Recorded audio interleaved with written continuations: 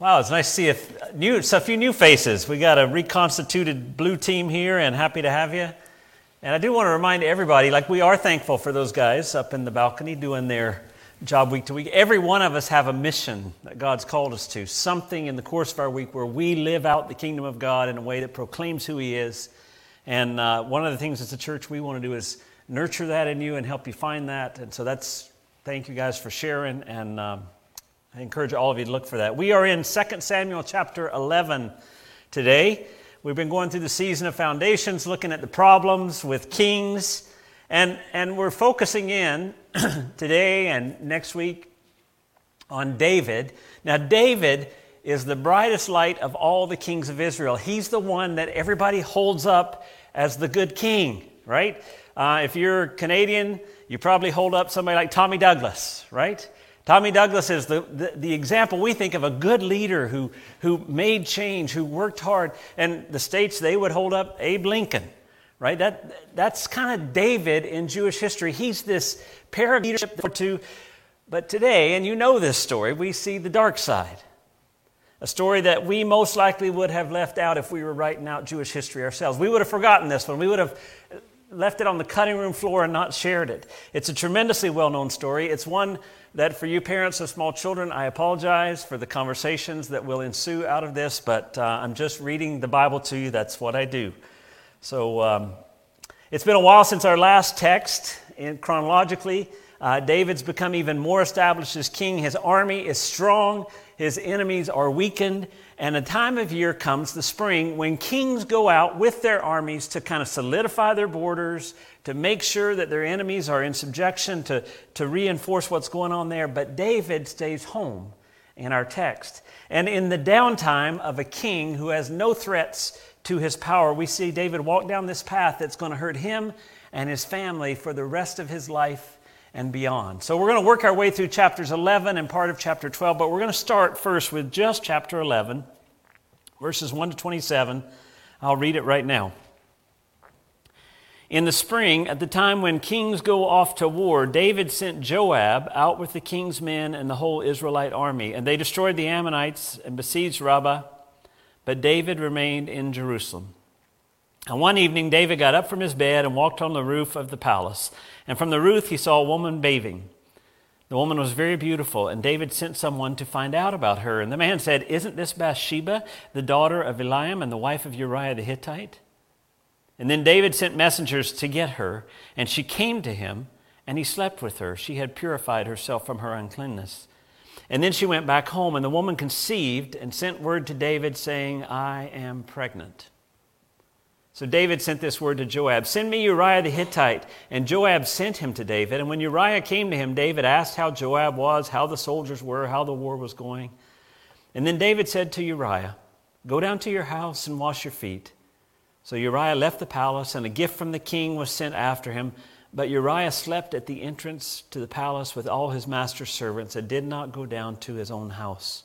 And when David was told Uriah did not go home, he asked him, "Haven't you just come from a distance? Why didn't you go home?" And Uriah said to David, "The ark and Israel and Judah are staying in tents. And my master Joab and my Lord's men are camped in the open fields. How could I go to my house and eat and drink and lie with my wife? As surely as you live, I will not do such a thing." And then David said to him, "Stay here one more day. Tomorrow I'll send you back." So Uriah remained in Jerusalem that day and the next. And at David's invitation, he ate and drank with him, and David made him drunk. But in the evening, Uriah went out to sleep on his mat among his master's servants, and he did not go home. In the morning, David wrote a letter to Joab and sent it with Uriah. And in it he wrote, "Put Uriah in the front line where the fighting is fiercest, then withdraw from him so he will be struck down and die." So while Joab had the city under siege, he put Uriah at a place where he knew the strongest defenders were. And when the men of the city came out and fought against Joab, some of the men in David's army fell. Moreover, Uriah the Hittite died. And Joab sent David a full account of the battle, and he instructed the messenger, "When you have finished giving the king this account of the battle, the king's anger may flare up, and he may ask you, 'Why did you get so close to the city to fight? Didn't you know they would shoot arrows from the wall? Who killed Abimelech, son of Jerubbesheth? Didn't a woman throw an upper millstone on him from the wall so that he died in Thebez? Why did you get so close to the wall?' If he asks you this, then say to him, also your servant Uriah the Hittite is dead. The messenger set out, and when he arrived, he told David everything Joab had sent him to say. And the messenger said to David, the men overpowered us and came out against us in the open, but we drove them back to the entrance to the city gate. Then the archers shot arrows at your servants from the wall, and some of the king's men died. Moreover, your servant Uriah the Hittite is dead. And David told the messenger, say this to Joab, don't let this upset you. The sword devours one as well as another. Press the attack against the city and destroy it. Say this to encourage Joab. And when Uriah's wife heard that her husband was dead, she mourned for him. And after the time of mourning was over, David had her brought to his house, and she became his wife and bore him a son. But the thing David had done displeased the Lord. Sounds more like a movie plot or a soap opera script than the story of the king of the people of God. And what I want you to see is that this story I just read really interacts with two others that are text references and also interacts with our own story. We're going to come back to that at the end. But I want to start with what I just read, which I call the actual story. And when you see the actual story, you see it highlights a contrast. The actual story highlights a contrast. It's one of the most tragic personal stories, I think, of the Old Testament. This person that's put on this pedestal falls to such a low place. David, the beloved king, makes mistake after mistake with what appears to be absolutely no remorse at all. It's hard to watch, especially as Uriah does everything right and still suffers. See, the theme you can't miss as you read it highlights this contrast. First thing we see is the corruption of the powerful. David's the most powerful guy around. He's the king. God has told him his throne will endure forever. He's brought the Ark of the Covenant to the capital city. He has subdued his enemies, it said in the text, with the help of God, and he's powerful. But with power always comes this temptation to corruption. He made choices that only a man with his power could actually make. First, he saw Bathsheba bathing in verse 2. He could have stopped right there. But no, he had the power to send someone to find out who she was. He had the power to do that. And when he found out who she was, in verse 4, he found out her father's name and her husband's name. He knows the full story. He could have stopped right there, right? He had the power to find out that information and then stop, but he didn't. It says he sent for her. He sent for her because he had the power as the king to require people to report to him. And she came, and he slept with her. Once again, a choice he made. It really should turn your stomachs to read this, because what's happened is there is no sense that she consents to this in the text. There is no sense that she thinks, oh boy, the king. There's nothing of that in the text. You see a man of power who cannot be denied taking advantage of a woman who has to obey the word of the king. Then she becomes pregnant. She sends a message to the king. Once again, the one in power has a choice when he hears this, and he chooses poorly. First, he attempts a cover-up. Let's bring Uriah home, right? Let's bring him home, and then he'll go down to his house, and you know what will happen, and it'll all be, nobody will ever know the difference, except for me and Bathsheba. Well, Uriah doesn't go. So David goes a little bit deeper, calls Uriah in, and gets him drunk. Right? Well, this is really, he's just looking better and better as the time goes on.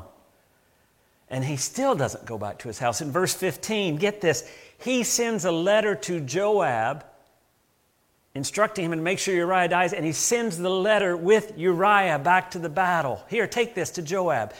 And Uriah walks all the way back to the battle carrying the letter that's going to mean his own death. And Uriah is killed in battle. See, David had the power to do those things. He also had the power not to do them. But he didn't stop. You see, power is this strong drug. And it makes us feel invincible. Some of you know I get to vote twice this month. I vote in the U.S. and I vote in Canada. And I'm researching my candidates in North Carolina, the state where I vote. And I'm looking at the two people running for state senator, or for senator, that goes from the state to Washington. And as I'm researching them, a news story breaks on one of them. And this is, a month before the election. And it turns out that he's been sending text messages to his mistress that are quite descriptive. And my first response is, you're running for senator. The media is looking at your whole life. Your opponent is out to find dirt on you. And somehow you still think you can have an affair and text your mistress and it not come out. But power blinds people. It makes them feel invincible. And see, this story is played out over and over and over in our culture today. The powerful use their power to get what they want, even if it means it has to happen in corrupt ways.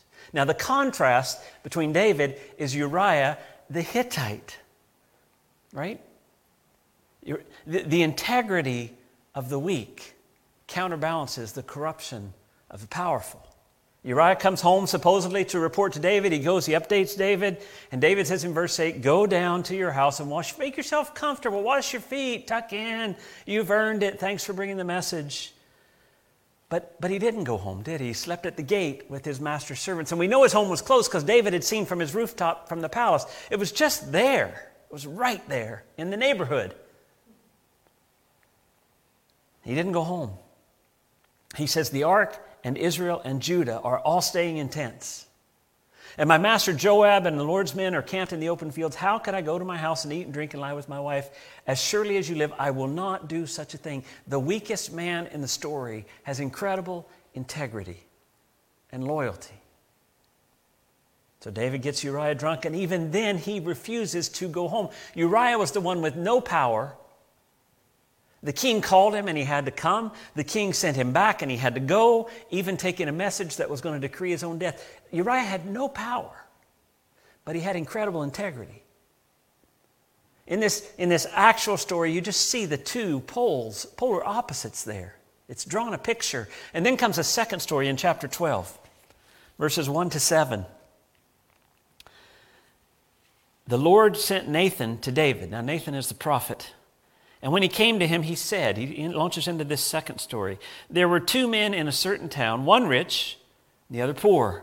The rich man had a very large number of sheep and cattle, but the poor man had nothing except one little ewe lamb he had bought.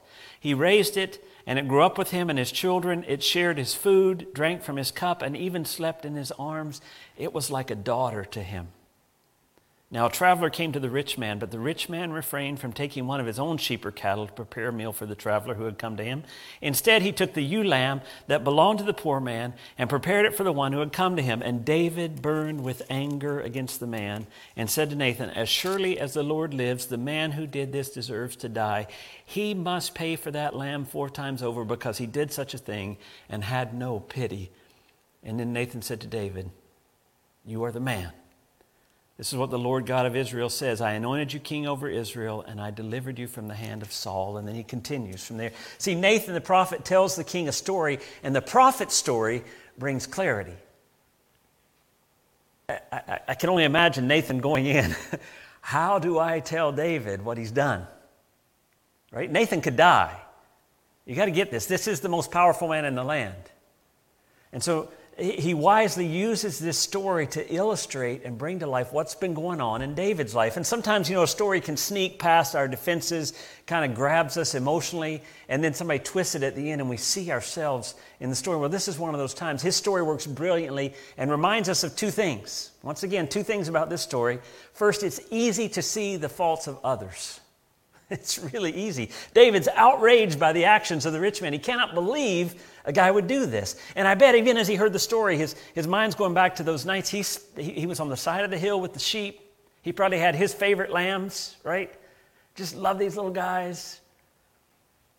And it engages him emotionally. And when he hears the story of the rich man taking the poor man's one sheep and killing it, it says in verse 5, he burned with anger against the man. It's so obvious to him how evil this was. Did you notice what he said too? As surely as the Lord lives. He brought God into it. Isn't that funny? He's done this, but he can see the other guy's fault so clearly that he says, as surely as the Lord lives, this guy has to die. He should pay 4 times over because he did this and had no pity. See, it wasn't just that act of selfishness that bugged him. It was no compassion and no pity for somebody who was poor.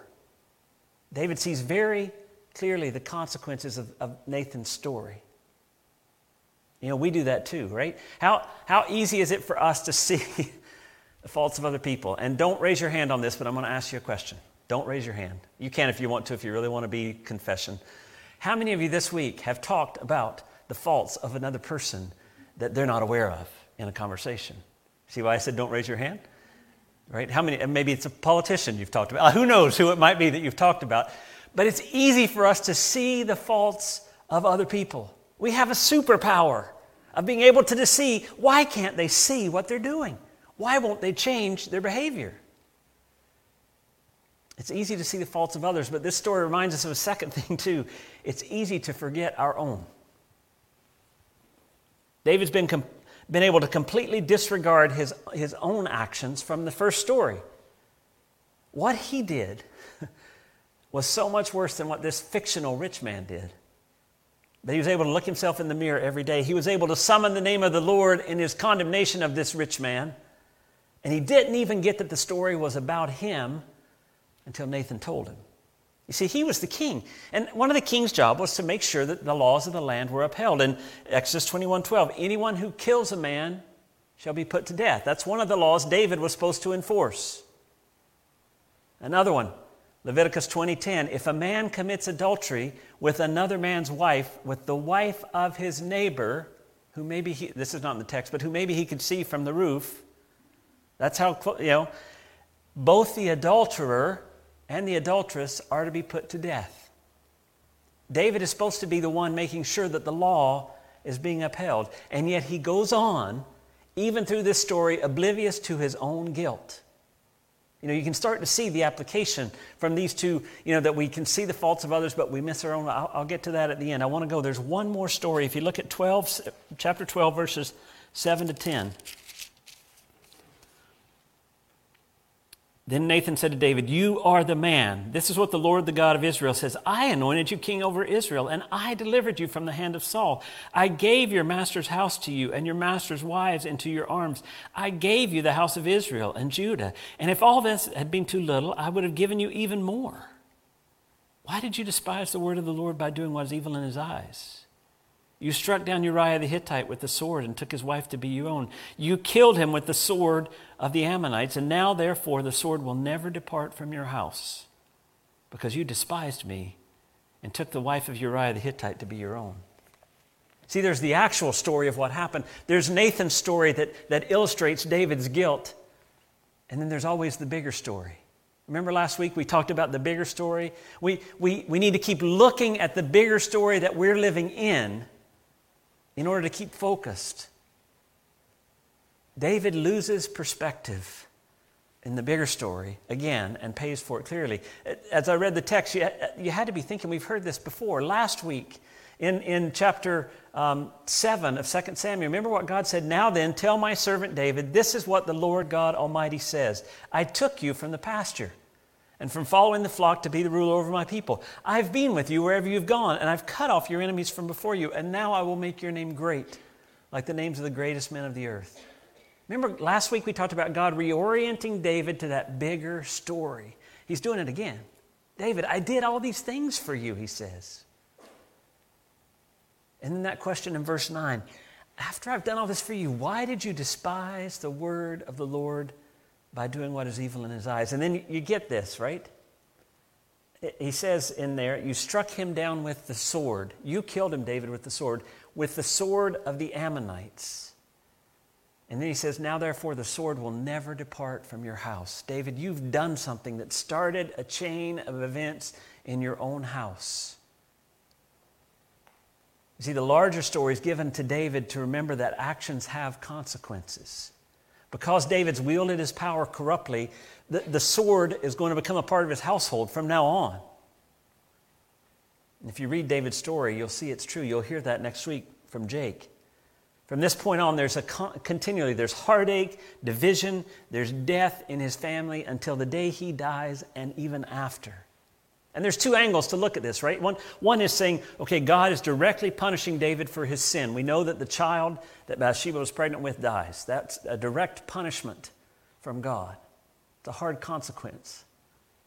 But the other, and one I think we forget, is that David's actions set in motion events that flow out of his own twisted character.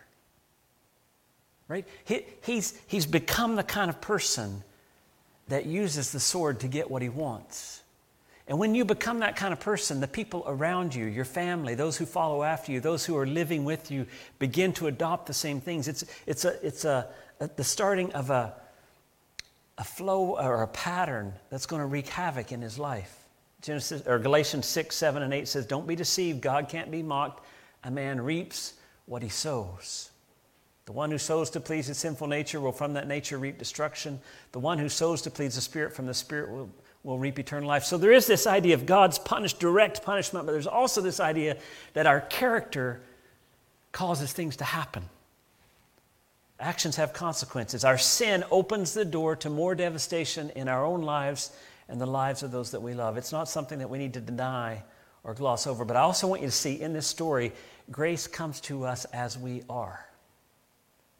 Remember, David was so angry with the rich man in verses 5 and 6. He had no mercy, no grace for him at all. And then if you look down in verse 13 and 14 of chapter 12, then David said to Nathan, "I have sinned against the Lord." And Nathan replied, "The Lord has taken away your sin. You are not going to die. But because by doing this you've made the enemies of the Lord show utter contempt, the son born to you will die." See, the Old Testament law said David should die for killing Uriah. It also said that David and Bathsheba should both die because of the adultery. But God says, "No, I'm going to offer grace. You will not die, David. The Lord has taken away your sin." Even in this situation, there's grace. Now, David's family goes downhill from here on. It's a sad glimpse into the failure of Israel's most beloved king, but there is still grace even in that failure. That's why it's important for us to close by seeing ourselves in David's story. What are the takeaways in a sad story like this? How can it speak into our lives today? And I know I always refer to Romans 15:4, but Romans 15:4 gives me an anchor as I'm reading the Old Testament. It says, "For everything that was written in the past was written to teach us, so that through the endurance and the encouragement of the Scriptures we might have hope." So what is it in this story of David, these three stories that intertwine, that speaks to us right where we are today? And it might surprise you. I see three here. Three. I'm a Baptist pastor. I always have to I come in threes, right? It's based on the Trinity. We think that's part of us. Anyway, three things I see. Number one, beware the temptation of or to power.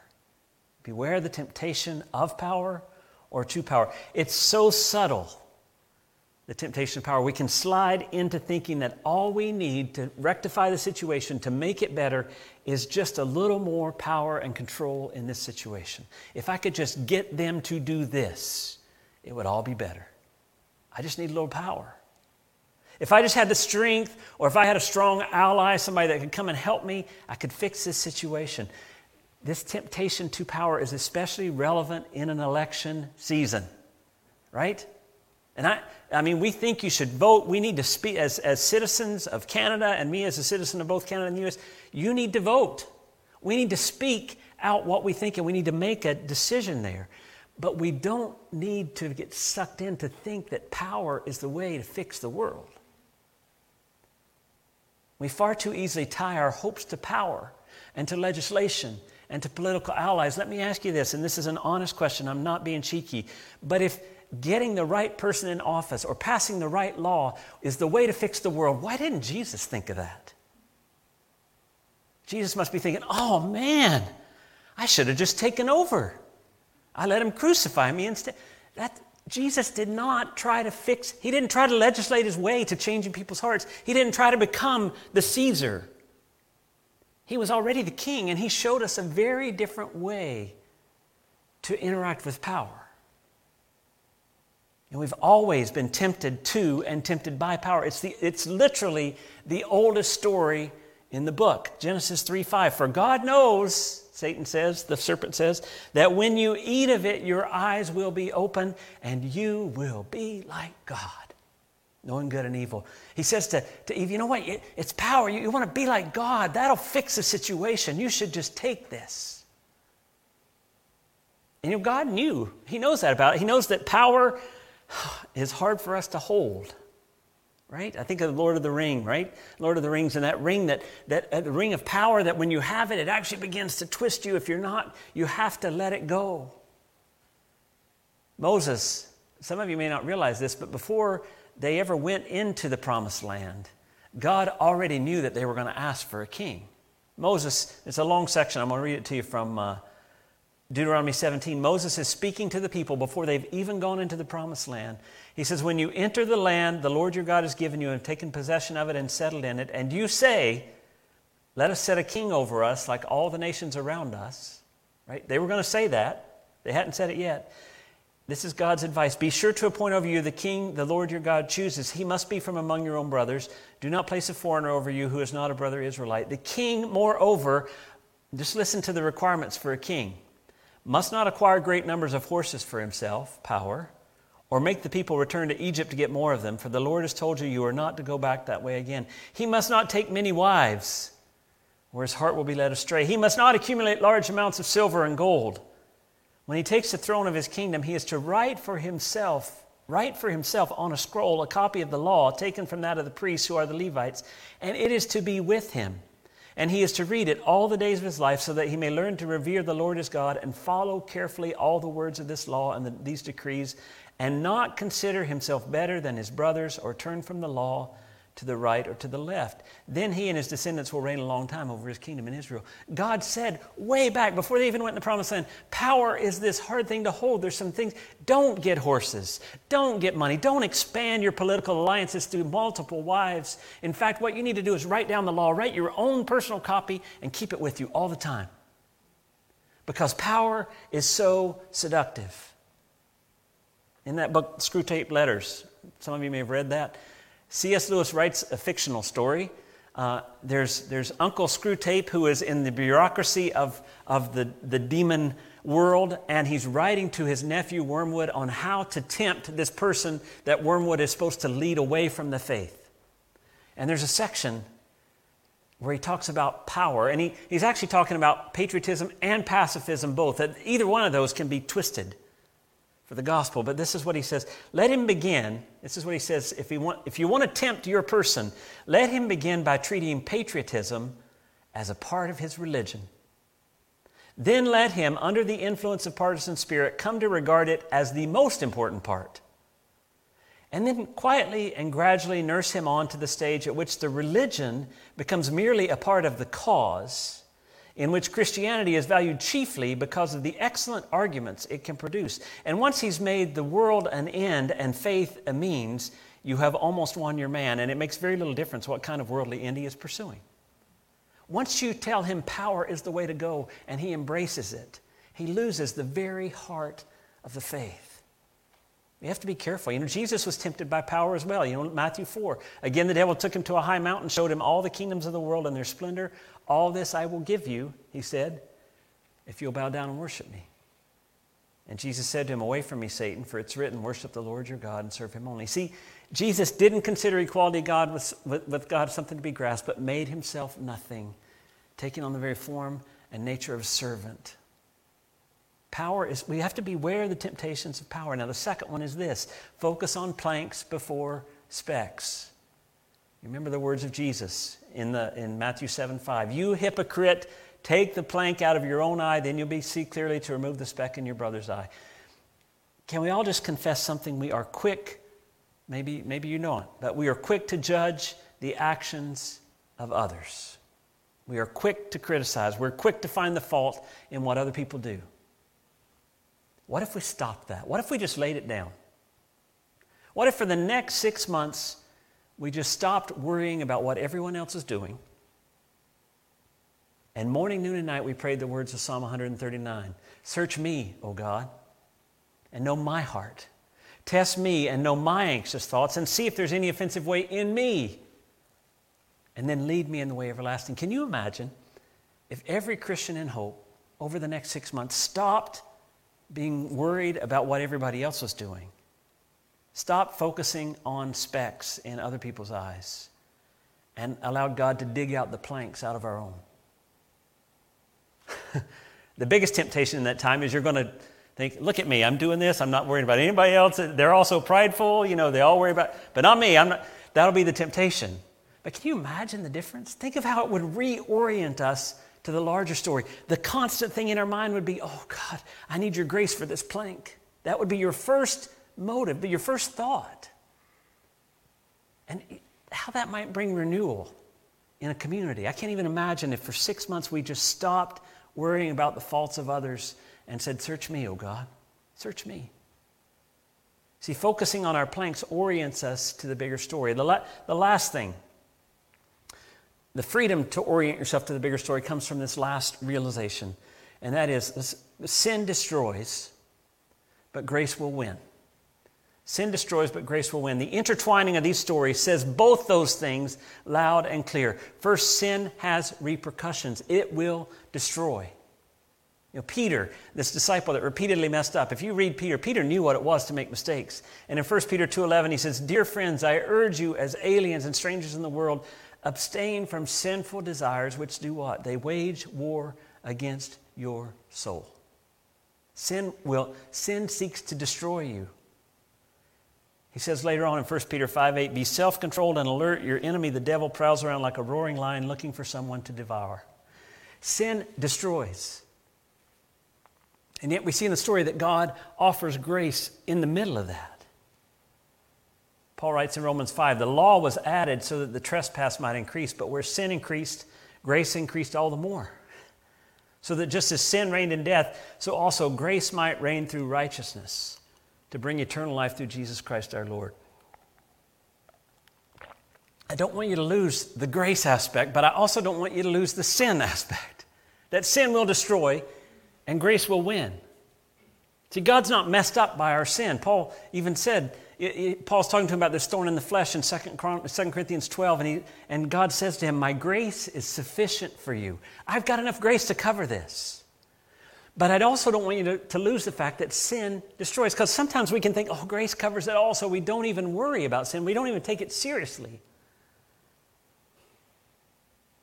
And it sets in motion patterns and consequences that harm ourselves and that harm our families when we don't take sin seriously. So I want you to hear that. Sin destroys and grace wins. Both of those are true. I was trying to think of a good way to illustrate that. And here's the illustration I came up with, and you can tell me if it's good or not. I've got a hand here, my left hand. And sometimes it hurts. I've got some pain in my fingers at times, and it's a real pain because my fingernails get dirty and I have to clean them. And sometimes it reminds me of my faults because I bite my fingernails. I'm one of those guys, and I always feel guilty when I do it because you're not supposed to do that. It's not a good hygienic thing. So what I've decided, this left hand is just more trouble than it's worth. It really is. It would be way easier. And as a Christian, guess what? I think me and you, we both believe I'm going to get a new body. I'm going to get a new one. Anybody believe that? We're going to get a brand new one. A glorified body that can never be sick or die. So why wouldn't I just take my hand and go, kaboom? Why wouldn't I do that? Right? Why wouldn't I just take that hand and throw it away? Do you see that? Now the reality is, that's stupid. Who would do that? Right? Why would I destroy this even though it's faulty, even though it doesn't work all the time the way I want it to? Why would I destroy it just because I'm going to get a new one? And yet, sometimes that's how we treat sin. Oh, grace is going to cover it. I'm just going to let it go. Who cares? And we don't realize that sin actually destroys. It hurts other people. It hurts our family. Sin cultivates these patterns. Now, it doesn't mean that you need to just totally wallow in guilt, because grace is going to cover that. But in the moment, you need to realize sin, if I play with it, it's still going to destroy parts of my life. It's going to hurt people around me, even though grace is going to cover it. Even though God's grace is sufficient for me, I don't want to play with the sin. Bowing to temptations of power. Focusing on the sin of others while neglecting my own. These things start cycles of pain in our lives and in the lives of those around us. And yes, grace wins. Thank goodness grace wins. But it doesn't mean we keep playing with those cycles. We pray, God, help me to walk away from that. Help me to turn away. Help me to let that resurrection life that you've given me enable me to turn from sin to grace, to receive what you've done for me. See, the call is to remember the greater story, the one who has given it all for us, the one who loves us and has called us his own. When you begin to taste that kind of love, grace, and acceptance, then sin becomes less and less appealing. Let's pray.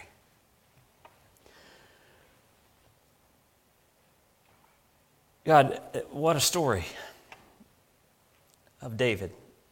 What an embarrassing story. Sure, we all have stories that we think, man, if that was written down for generations to read, I'd be so embarrassed by that. And we just want to thank you that grace wins in spite of our brokenness. We want to thank you that you have made a way for us to be completely forgiven, that you see us through the righteousness of Jesus as deeply loved, holy, blameless children of God. God, help us to live in that grace today and help that to give us wisdom as we face temptations of power, temptations of pride, as we struggle with focusing on the faults of others and ignoring our own. Help us to see your grace as a way that frees us to actually let you deal with what's going on in our own lives. And God, I pray that that would be transformational for us, that as you become the king of our life, as we surrender to your leadership, as you show us the places that we mess up, the places that we fail, and that your grace will cover that we could leave those behind. And in our relationships of others, we could love as we have been loved. We could forgive as we've been forgiven. We could offer grace as we've been offered grace. In Jesus' name we pray. Amen. I don't know if you caught it in there, but in our text today, God broke his own law. Did you catch that? The law says David should die, David and Bathsheba should die, and God says, you are not going to die. I have taken away. How can God break his own law? That seems like a little twist there. Well, the point is that God could see the other side of the cross too.